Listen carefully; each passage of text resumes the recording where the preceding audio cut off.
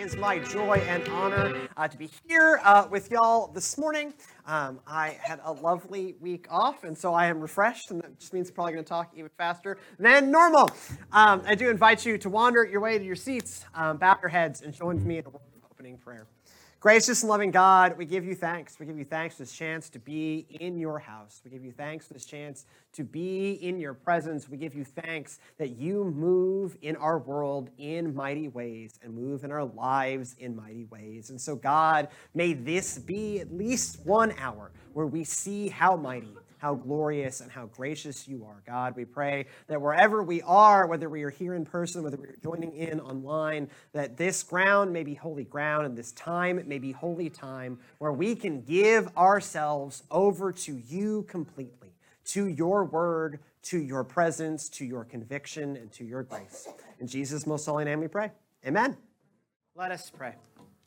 Gracious and loving God, we give you thanks. We give you thanks that your faithfulness is so great, that you turn that faithful love to us, your creation. God, we are deeply thankful for that love, that presence, that faithfulness that can be our strength, our power, our guiding light, and our salvation.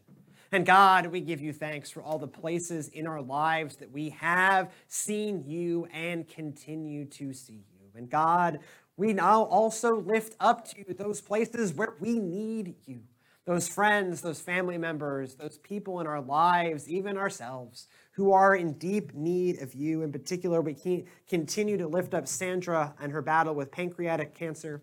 We lift up John and his continued recovery from a stroke or from 2 strokes. God, we give you thanks that he is doing better, that he is making progress, the facility he is at is going well. But God, we pray for his continued healing. We lift up to your baby Susanna, who is suffering from congestion and sniffles, which when your nose is that small is particularly troubling. And so God, we pray for her healing. We lift up our dear sister Amanda, who is in need of your strength and power. God, we pray that you send that into her life. We lift up the family of Charlie Wood, who passed away after those strokes. And so God, we pray for his family and for all who knew him and loved him. And God, we also lift up the ongoing situation in Ukraine. We pray for peace. We pray protection over the civilian populations who are in the way. God, we pray for you to find a way where there seems to be no way. But God, we pray for peace and for safety. And God, we also lift up our own souls, that we may ever seek you to be your people. We know there are places where we fall short of you, and we confess those in our hearts. But God, we also know even as we do that, there is your love. There is your next chance. There is your second chance. There is that grace for us. And so God, we pray that we take that chance, that opportunity, that grace that you have given us, and go out into the world to be your people, to be your hands and feet, whether we are spreading love by swinging a hammer or through kind words or through presence or through whatever, God. May we be your people in the world, telling of what you have done for us and what you can do for others. In Jesus' most holy name we pray. Amen. I invite you to be seated, and I invite the children to come forward for a message prepared that Pastor Emily has prepared just for y'all.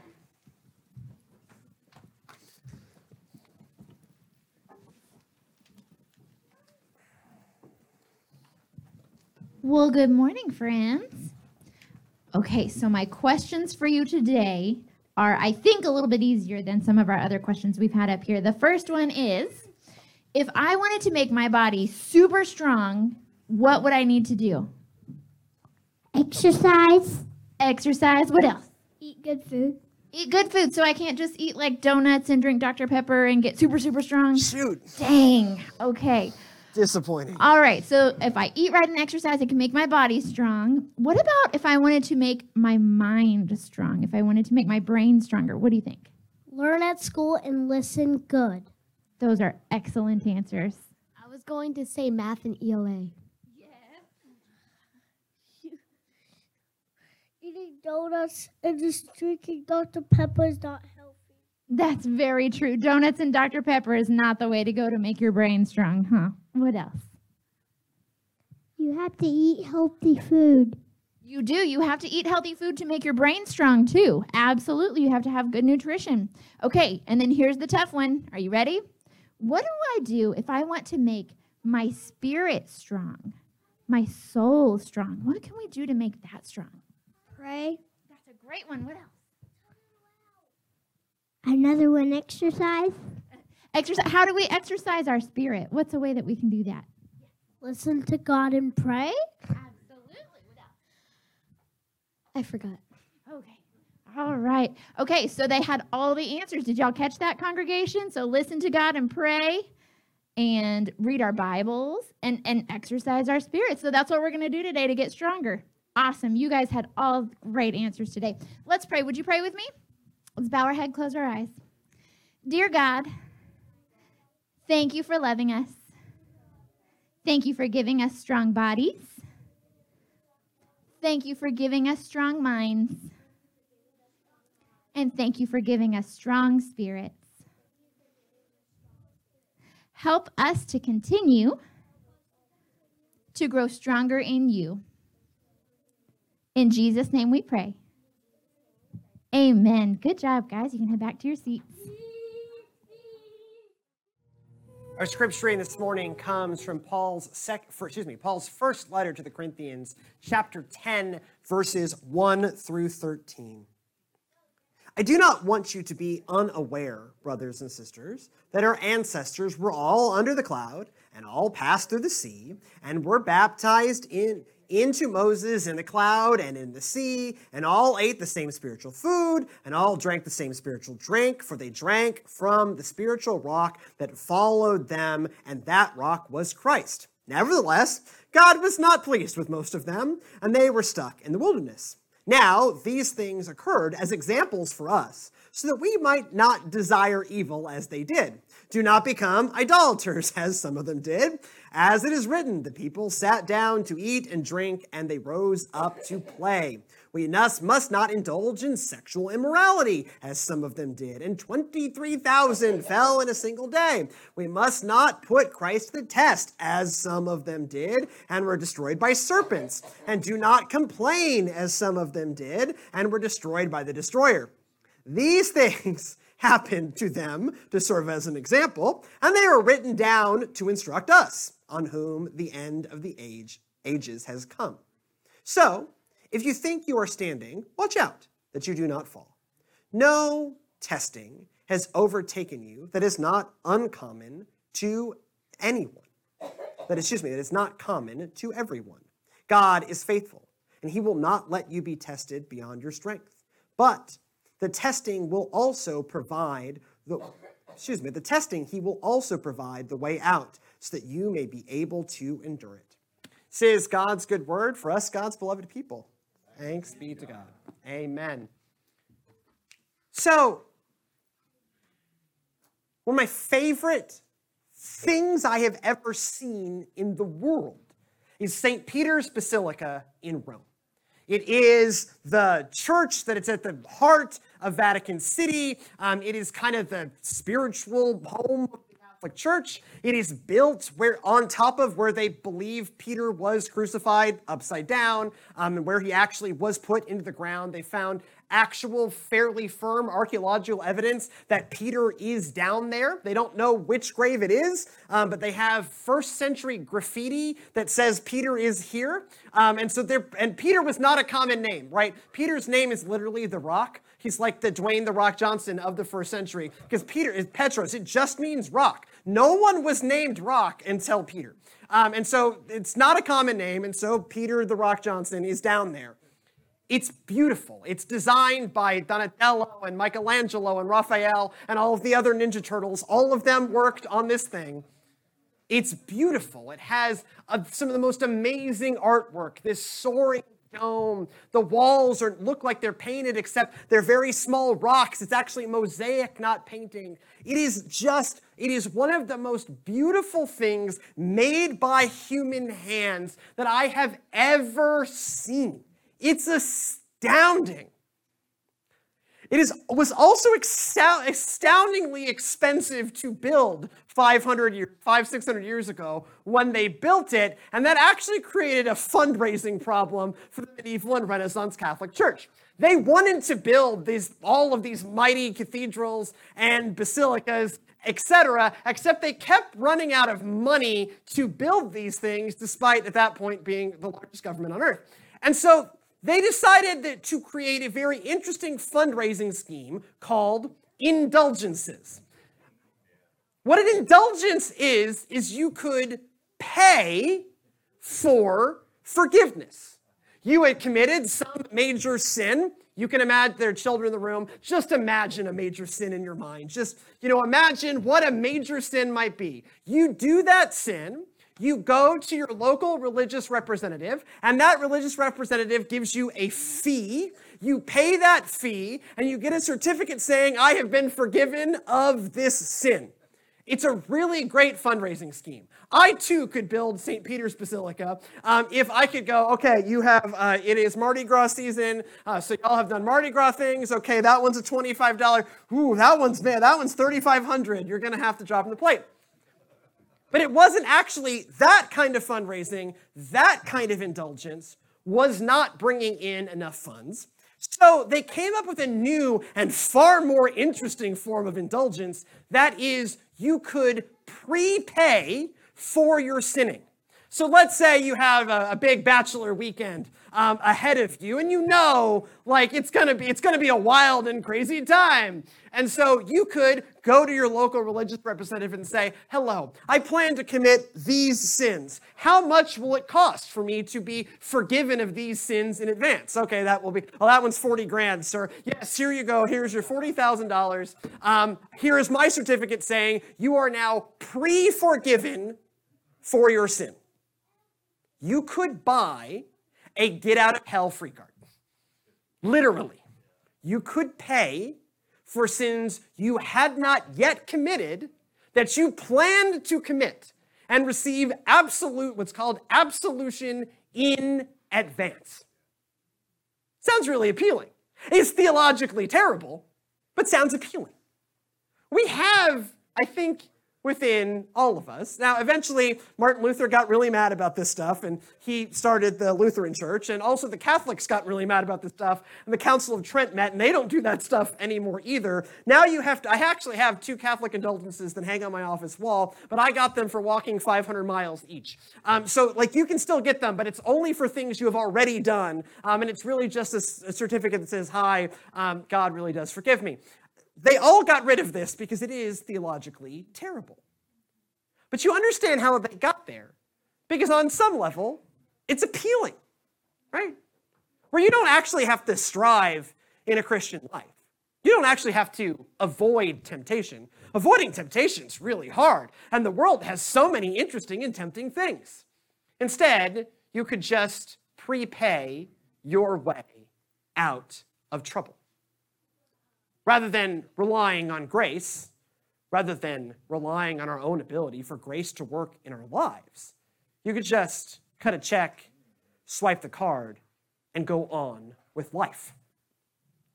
Certainly, the Corinthians in Corinth are butting up against some real temptations, and they're looking for an easy way out of not out of temptation, but out of getting in trouble for the temptation.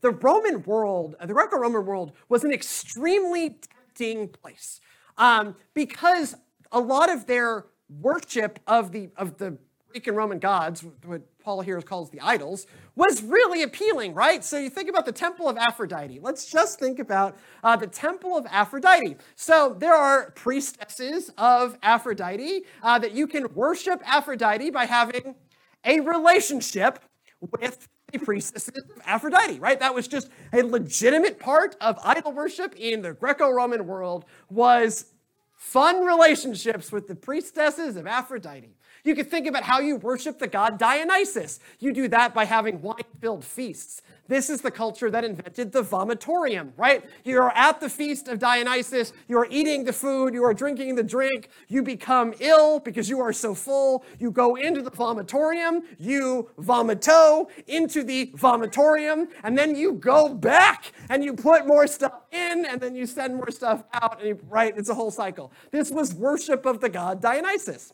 You think of the worship of the god Ares or Mars, depending if you're on the Greek side or the Roman side. That's when you went to the Colosseum and watched a whole bunch of people get hacked and slashed up, and you bet on them who was going to live and who was going to die, and that was worshiping the god Mars. It's really tempting. And so the Corinthians kind of look at Paul and go, hi, I know we've accepted Christ into our lives, but have you seen these temptations that are available? I don't think we can withstand them. It's really appealing. Those priestesses of Aphrodite, the hack and slash worship of Mars, the gluttony of Dionysus, this is really tempting. We can't overcome it. This mountain of temptation that we've encountered cannot be overcome. To which Paul looks at them over the page and goes, hi, okay, so let me tell you about our friends in the Exodus. They too got tempted a lot. They too stumbled and fell, and they too faced some significant consequences for their stumbles. They got stuck in the desert for generations. Not all of them made it to the promised land because when they were tempted to walk away from God and give in to idols, they did. And when they were, lost their faith in God and decided to do whatever, they got in trouble. Over and over again, they were trapped in the cycle of they see temptation, they fall for temptation, it does not go well for them. They can be an example that every generation of person has faced some kind of temptation. And the world, whether it's ancient times, Greco-Roman times, or modern times, the world is always a mountain of temptation. But verses 12 and 13 make Paul's perspective on this temptation fairly clear. So if you think you are standing, watch out that you do not fall. No testing has overtaken you that is not common to everyone. God is faithful, and he will not let you be tested beyond your strength. But with the testing, he will also provide the way out so that you may be able to endure it. Everyone, every human has faced temptation. The temptations of the age are different. We don't have temples to Aphrodite and Mars and Dionysus. We have, Golden Corral. But it's just the modern festival of Dionysus. We have our own temptations.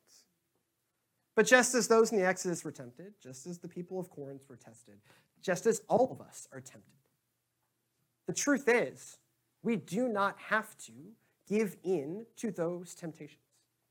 Instead, God will not test us beyond what we can handle, because God will always give us the power to overcome them. This is not God looking at the Corinthians or you or I and saying, yeah, I know those temptations are tough. Good luck, kid. Don't give in. This is God saying, yeah, those temptations are tough. Guess what? You don't have to face them alone. You don't have to give in to them. Here is my strength. Here is my power. Here is my grace. I will help you. I will get you through this. Work with me and we can overcome anything.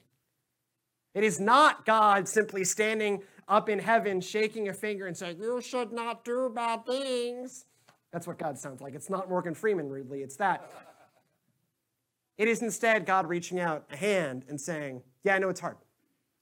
Grab on. I'll pull you through this. But the truth is, we all just want to get out of jail free card, right? On some level, deep down. We want to get out of jail free card. We want something that tells us we could just do anything we want. And God will forgive us, and so we can just do anything we want. I think in here, and certainly on Wednesday nights, have called this the Alan Jenkins problem. Poor Alan Jenkins was the pastor's kid at my home church when I was a teenager. And Alan was a couple years older than me, and Alan was very sophisticated and very smart and knew everything about God. And I was 15 and was not very sophisticated and knew very little about God. But I was sitting in a small group with Alan when, again, I was 15 and he was 17. And he said, I have accepted Christ into my heart, and so now I can do whatever I want in this life, and God will let me into heaven. And even 15-year-old me took a step back and went, Alan, they didn't wear glasses then, but Alan, I don't know why that's wrong. But I know it's wrong, because I know your dad has stood up in the pulpit and talked about how I'm supposed to lead a Christian life, and our youth director has told us I'm supposed to live a Christian life, and God seems to care about our behavior. You are way smarter than me, and you've introduced me to this whole new idea, and I can just do whatever I want as long as I accept Jesus into my heart, but that doesn't feel right, because it's not right. Yes, Jesus does forgive us. Jesus does. It's 100% true. Christ died for us while we were yet sinners. Christ goes down that terrible road, gets whipped and beaten and killed and buried, and rises on the third day and forgives us for whatever we do. Whether we planned it in advance or whether it just sort of happened because our will broke. Jesus is going to forgive it. And no, we're not going to walk out of here I don't want y'all to walk out of here thinking that there are some things that Jesus doesn't forgive, because that's not true. Jesus will forgive anything.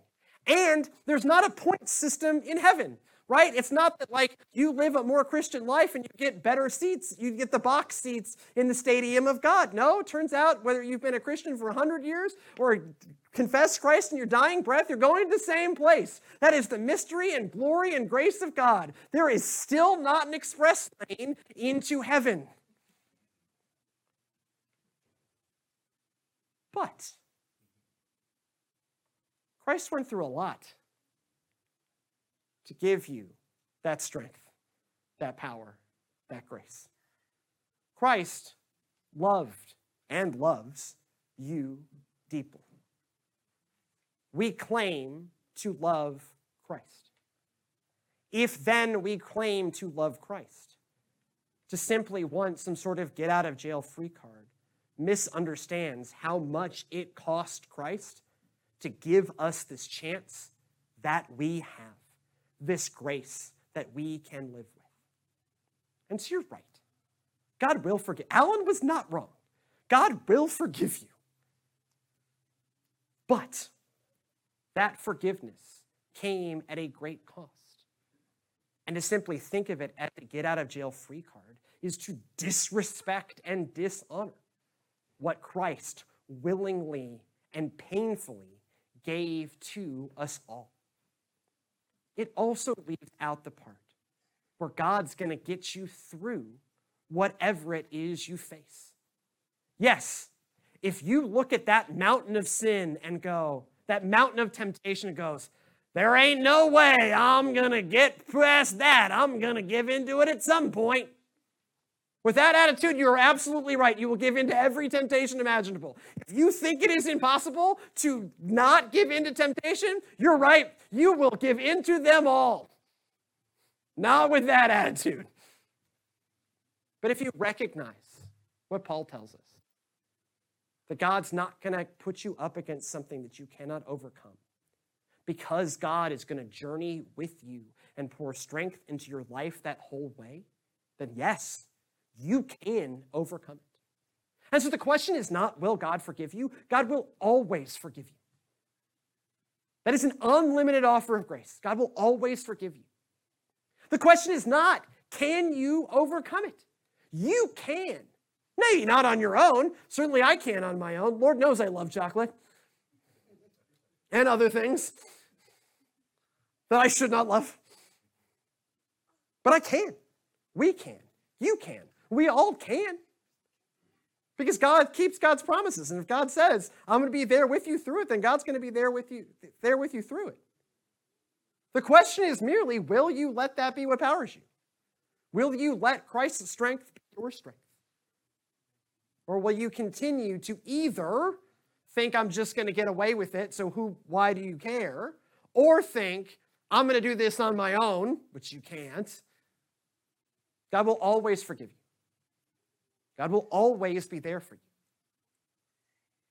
Will you let that be what powers you or not?